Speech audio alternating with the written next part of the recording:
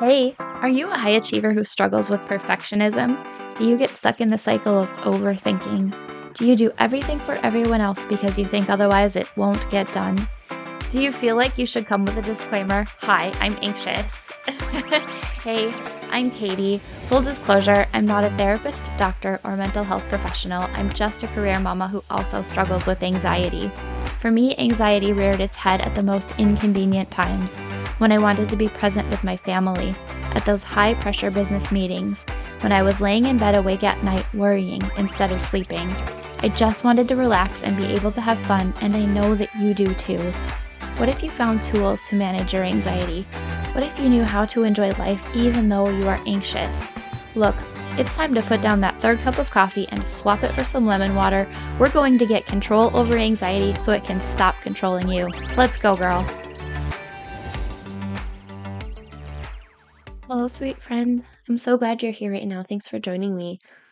Lately, I've been thinking about times in my life where my confidence has been shaken by something. Maybe something unexpected came up at work that has caused me to question myself and my abilities, or maybe a time where I've had interpersonal issues either with family or friends, and it causes me to question my piece of the relationship puzzle and what I may or may not have done to cause or exacerbate the issue.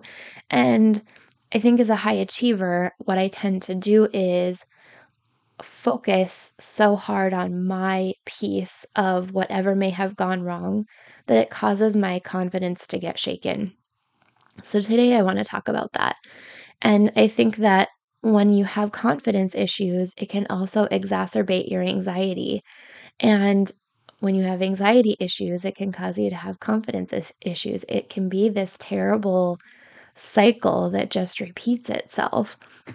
So, today, I just want to talk about a couple of simple ways that you can boost your own confidence. Now, as a high achiever, you probably have plenty of reasons to be confident, but I'm guessing as a high achiever who struggles with anxiety, you struggle with confidence at times and maybe don't give yourself the credit that you're due. So, let's just talk through three simple ways that you can boost your confidence if you are in a place where you need that. Number one is listing your achievements. A number of years back, I sat down and I wrote out all of the achievements that I had made when I was serving in a particular role.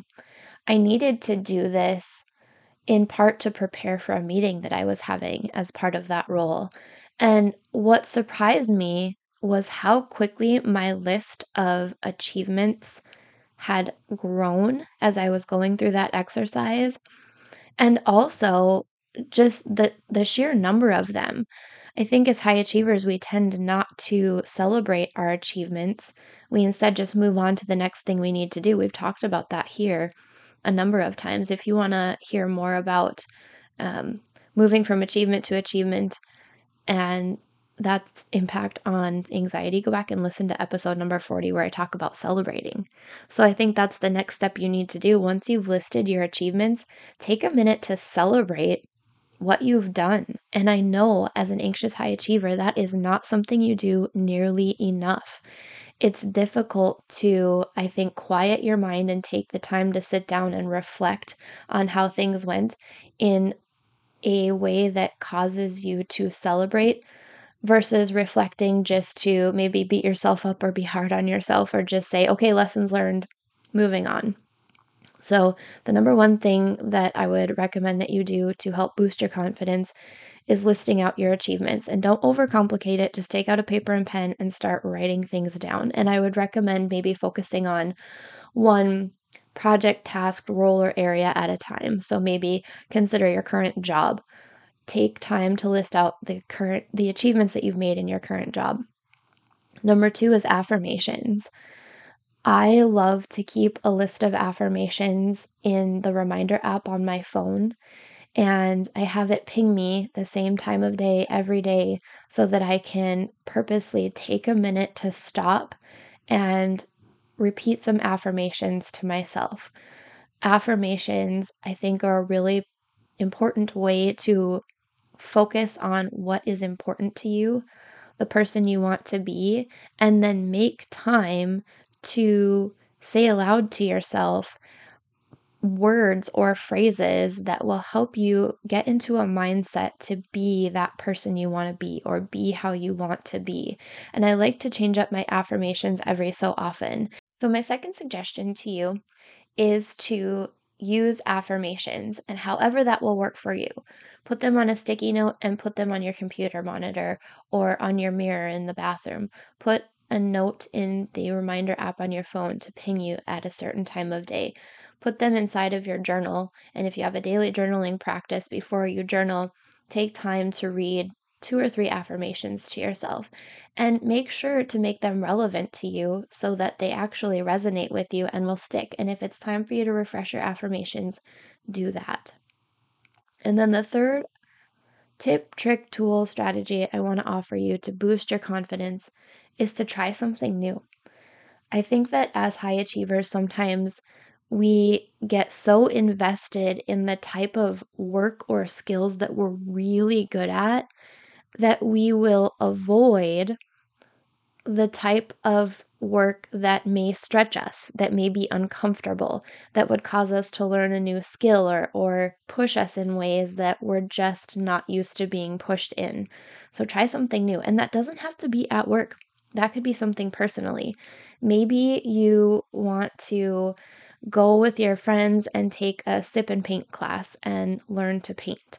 Or maybe you want to test out a new dance class. Maybe there's a dance studio down the street that offers some really fun looking classes and it's completely out of your comfort zone, but it sounds like a good time.